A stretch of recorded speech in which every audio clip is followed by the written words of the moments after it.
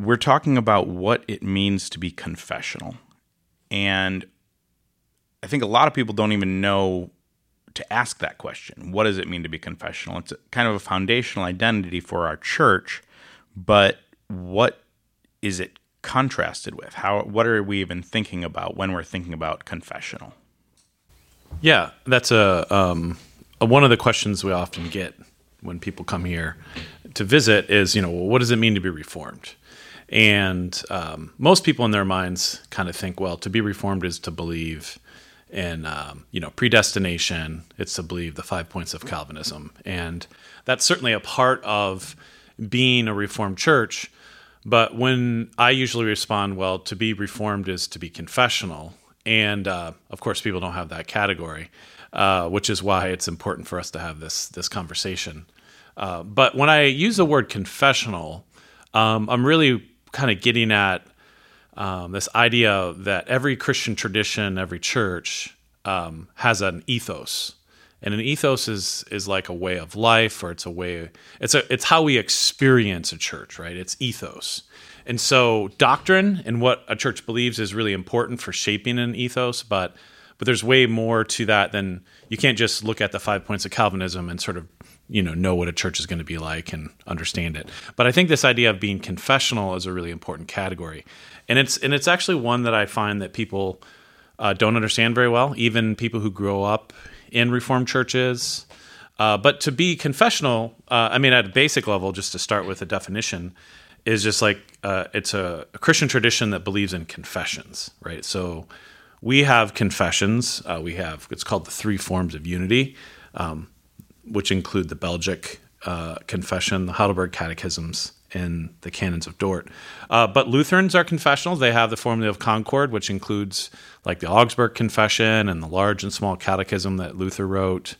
So those are confessions. And even, historic Anglicanism kind of has the 39 Articles, which aren't quite a confession, but it really refers to Reformation-era churches that held confessions as sort of guiding faith documents. And part of those confessions include not just what the church believes about the nature of God and salvation, but also how to live.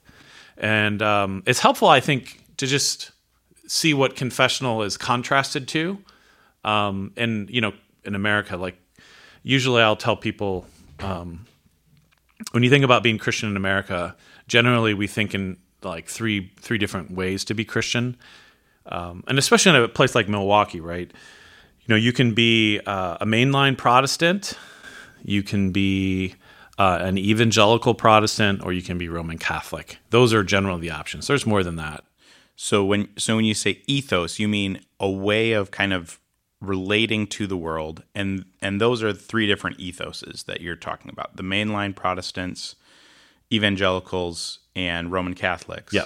But then you're saying confessional is another. It's another way of relating. It's more not just relating to the world, but like how we relate the faith to the world, right? Like, which encompasses things like how we worship, how we think about mission, how we gather as a community. Those are all the pieces that form a kind of this ethos of being Christian. But when you think about those three categories of Roman Catholic, mainline Protestant, and evangelical, like a lot of times people kind of have like a general sense of what those look like. But I think less so kind of a confessional understanding. So when people come to our church, if they have never been to a Reformed church or a confessional church, they get a little confused because they're like, well, sometimes it seems really evangelical, but when I worship and the liturgy feels really Roman Catholic at times, and so I think it's important just to kind of have some categories for being confessional. I mean, one of the questions too, and this is really a general phenomenon amongst American Christians, but especially amongst those who are growing up in an evangelical context and that come to us, which is, well, why do I need a tradition, right? Why do I need, denominations and all that stuff? I just follow Jesus. I just read the Bible. And again, I think part of being confessional is a recognition that, faith is always mediated to us through the history of the church.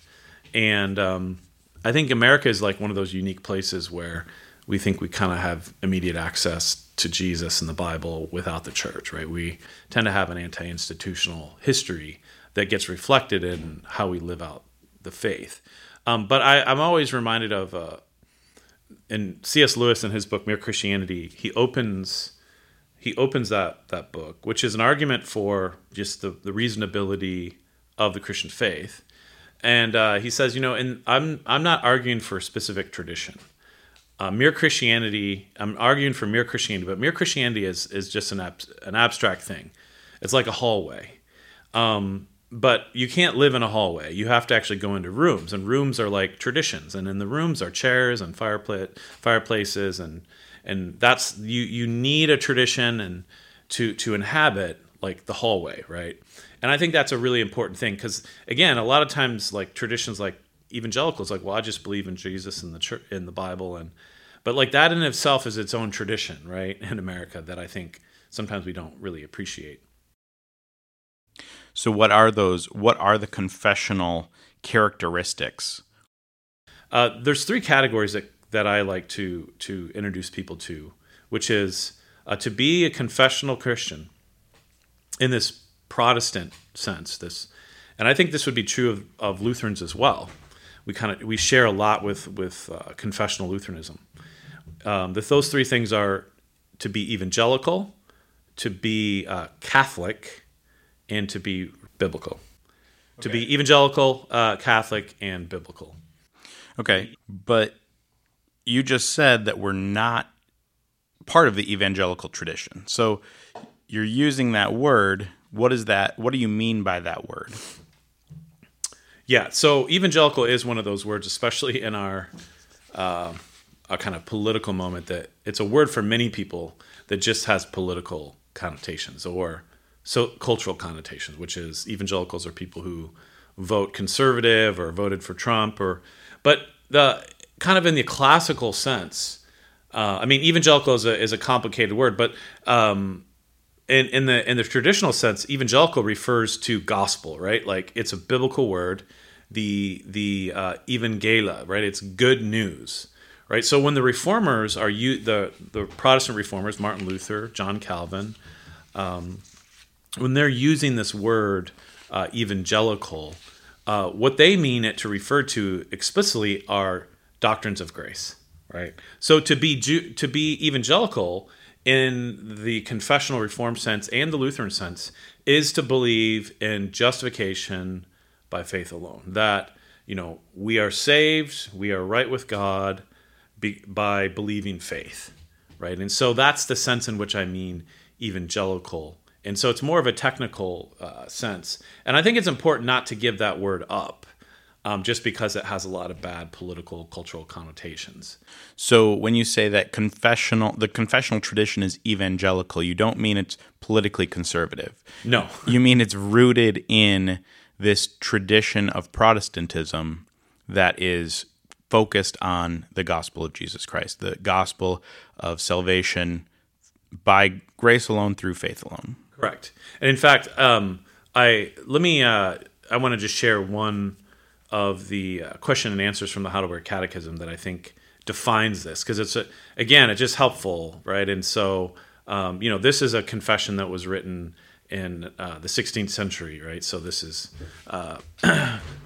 hundreds of years ago. But so this is question and answer, and the question is, how are you righteous before God?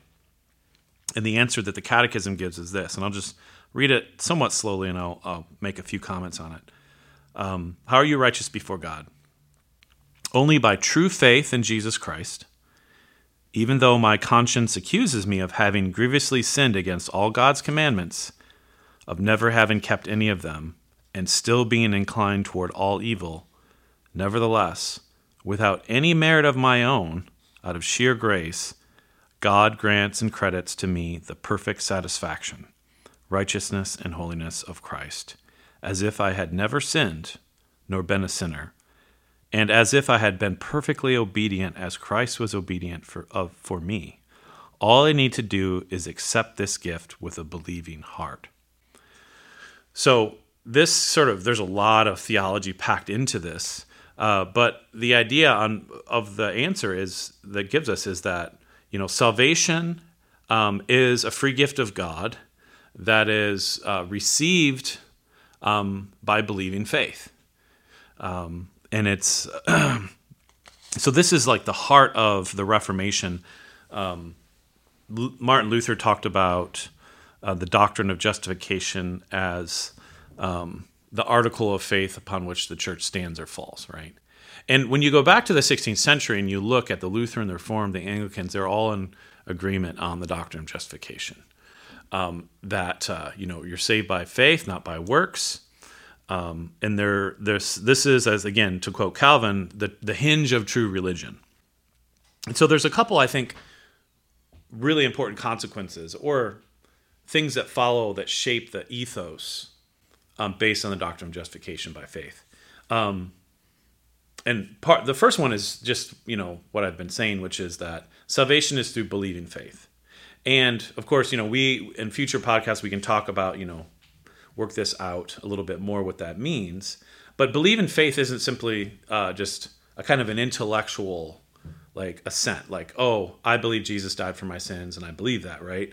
The Catechism goes on and talks about true faith it's sure knowledge, it's wholehearted trust, and it's something that happens through a work of the Spirit. So believing faith is really yes, it's my assent intellectually to a truth, but it really points to how my whole life then gets reoriented around that. Does that make sense? Two of the other, I think, points that are important to note about the confessional understanding of grace as being evangelical is that salvation is the presupposition of our life rather than the goal. In the Roman Catholic tradition, salvation is the goal of life, right? You're carried along by grace, but it's important along the way to cooperate with that grace. And there's no assurance quite in the same way. And so that's why you have purgatory, because if you don't kind of reach the end point before you die, you have purgatory to kind of work off the merit because there's sort of merit that's involved in achieving salvation. So there's a sense that salvation is what you hope for and you aspire for. And there's a way in which that is an important motivator for righteousness and good works and things like that.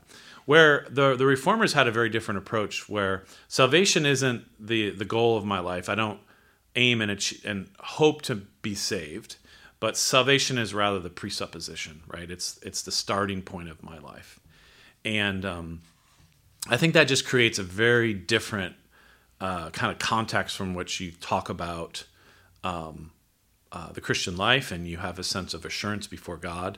And this leads to this other piece too. And so one of the criticisms that Catholics historically have made and of the Reformers was that, well, if salvation is a presupposition of life rather than being the goal, then why do good works? What motivates you to be good or to be righteous? And again, the Reformers have said, good works are actually, they're not the cause of our salvation, but they're the result, right? They're the sign that we truly believe, and that good works actually flow from a life that has a sense of security. So there's a real difference here that has not gone away in 500 years between Roman Catholic and kind of an evangelical Protestant, like in this classical sense. But you still say then that we are Catholic. So how are we related to? How does that work out? How is that a mark of being confessional if we're not Roman Catholic? Right. This is always one of the things that will happen sometimes in our worship service, after a worship service. So we always have, say, the Creed from the Apostles' Creed, and one of the lines is, I believe in the Holy Catholic Church. And people come up to me and, they're uncomfortable. It's like, well, are you Roman Catholic, or why don't you take that out? And some churches will even, who recite the Creed, take the word Catholic out and put universal in. But when I say Catholic, I do not mean Roman Catholic. Right, the word Catholic is actually a word that emerges in the first century to describe the church, universal. And so we're not Roman Catholic, but I like to say that, we're Reformed Catholics. And there's a lot of different ways to be Catholic, right? You can be Lutheran and Reformed. But Catholicity is a really important category that I don't think just like I don't want to give up the word evangelical because it's become politicized. I don't want to give up the word Catholic because we associate it with the Roman Catholic Church as a denomination tradition. So when I think about, when I talk about being Catholic, there's usually a number of different points that I like to draw people's attention to, which is one, to talk about the church being Catholic. It's like an imagination or a vision of the church, which is the church is universal, right? So as we gather at City Reformed Church on a Sunday morning to worship, we realize we're not the only true church in town. There's all kinds of, there's hundreds, thousands of Christians and hundreds of churches across Milwaukee that are gathering and worshiping that belong to this Catholic church, right?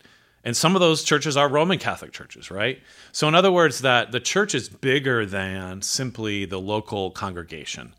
And that's the case not just in the current moment in terms of churches across the United States and the globe internationally, but also the church across time.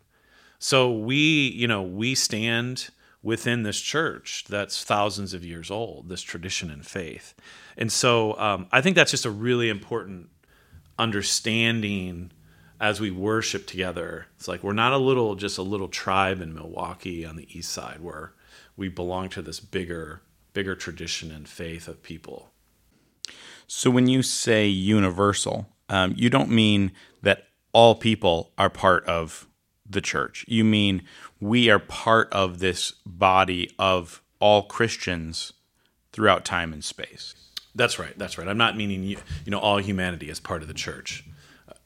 What I'm saying is that, but you have this vision continually in the scriptures where God is drawing people to himself, his elect or the church, which means to be called out in the Greek. Ecclesia just means the called out ones, right? The elected ones. Israel was spoken of in these terms.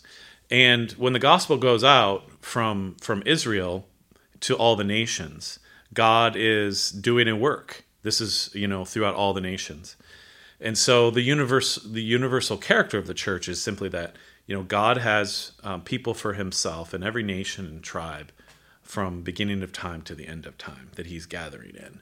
And that together makes up the church Catholic. And we're part of that. Yeah, we are part of that. We're just like one little piece, right? But we participate in this whole. To be Catholic is to be universal, to have this universal sense. But to be Catholic is also to have a creedal understanding of the church. And so by creedal, I've already referenced the confessions in the Apostles' Creed. But to be a creedal church is, again, what we share in common with other churches. So there's a lot of churches in the world. And so well, then what makes them Catholic? What's that thing we hold in common? And it's the creedal faith thing. So we will, in our worship service, most Sundays, we always are confessing the creed. So the Apostles' Creed, which was written in the 5th century. But we also have other creeds as well, like the Nicene Creed and the Athanasian Creed. And broadly speaking, all Orthodox churches that still believe, in the historic sense, whether they read a creed on a Sunday morning or not, are creedal, right? They still affirm that God is triune, that Jesus is, fully God and fully man, that he is not part God. And that's part of the creedal faith.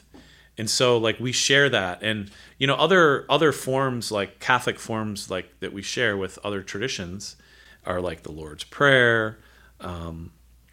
There's all kinds of ways, the sacraments of baptism and the Lord's Supper.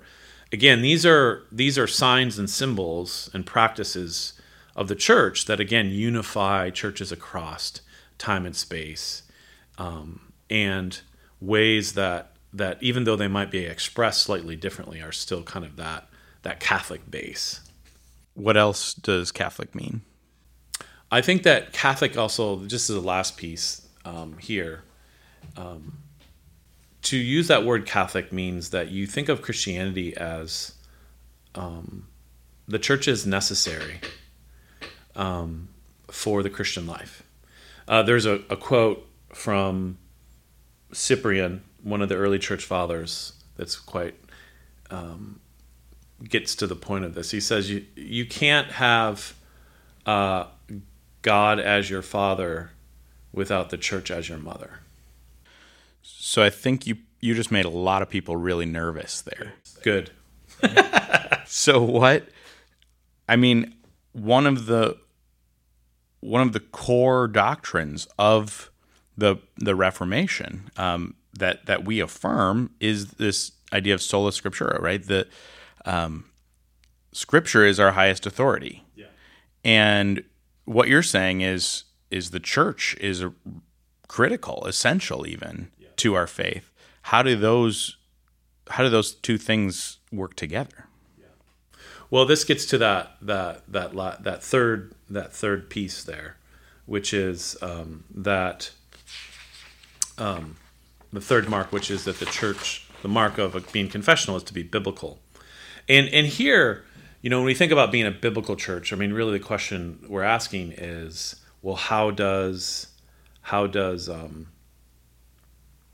authority function in the life of the church? Part of what, again, this is one of the harder things for people to kind of wrap their minds around, because they hear two different things. So be patient with me here as I try to kind of help you see the connection between these two. But to be confessional is to be biblical. In other words, we understand that Scripture is our ultimate authority, the highest authority for life and doctrine, right? Now, I said our highest authority, and I kind of misspoke there a little bit, because our highest authority is actually Jesus, right? And God himself. And we don't worship the Bible. We worship Jesus and the triune God. But God gives to us the Scriptures, inspired by the Spirit, in order to guide our life and our doctrine and to know him, right? And just even this difference is helpful to help us to understand how authority works. Because when you think, well, I believe what the Bible says. Well, okay, but the Bible is a kind of complex book, right? It's not as if everything is apparent and people are disagreeing about what it says on a lot of different issues. And so then that question is, well, then, which version of the Bible do you believe, or what do you believe the Bible says? And this is where tradition comes in, right? And this is where confessions and creeds are really important. When you go back to the early church, one of the first early controversies that it struggled with, which had to do with, well, who is Jesus in relationship with God? Because it seems like he's doing things and saying things that put him at the same level as God, the Creator, which in that context was just, you're saying God is a man, a man can be God. This just violates all our concepts of categories for being God. And the early church really wrestled with the Scriptures, and they developed what they called these rules of faith, which turned into the early creeds, which is, we've read Scripture carefully, we've argued, we've debated, and it's clear that Jesus is putting himself at the same level of God, but he's still fully man. He's still fully human.